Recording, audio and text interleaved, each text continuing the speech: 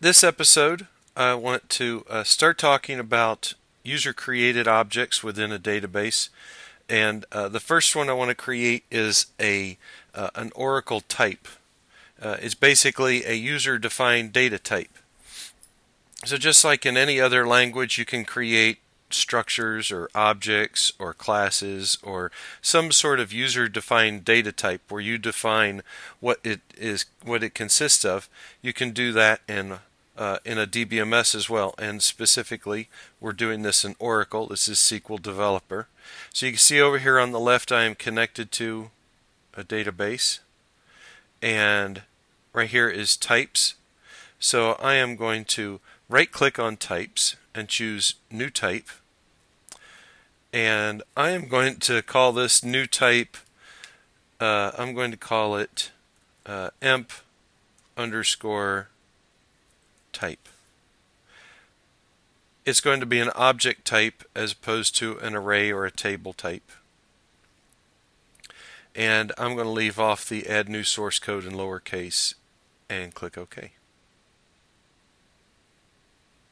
So it gives me the SQL. I could type all of this SQL in myself and create a type as well.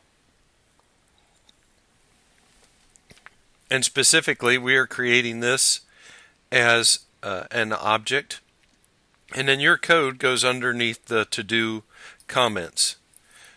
So I'm going to create something called the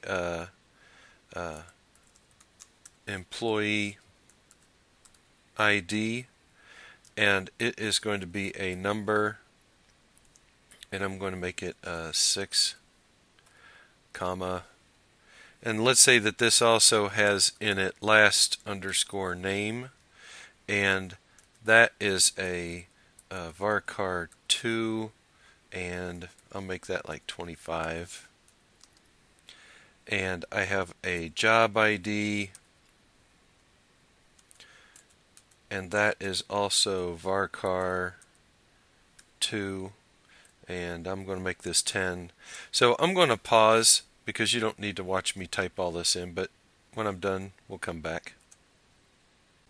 So I've finished typing in my user-defined data type, and this is kind of resembling the employee table, but I didn't put in first name, and I didn't put in everything that is in the employee table. So I wanted to show you that your user-defined data types, they do not have to exactly model an object that's already in your database, such as a table. So I've created an object called emp type, and this is what it contains, and I could put anything in here that I wanted. So I go up here to the little drop-down arrow, and I choose compile, and if everything works right, I get my compiled message down here at the bottom. And over here on the left now, you can see that I have emp type right here. So that's how you create a user-defined data type. You can use these user-defined data types in your stored procedures, in your stored functions, in your triggers, in any other kind of subprograms within Oracle. You can use these user-defined data types. You can use those just like you would a structure or an object class or anything like that in any other kind of programming language.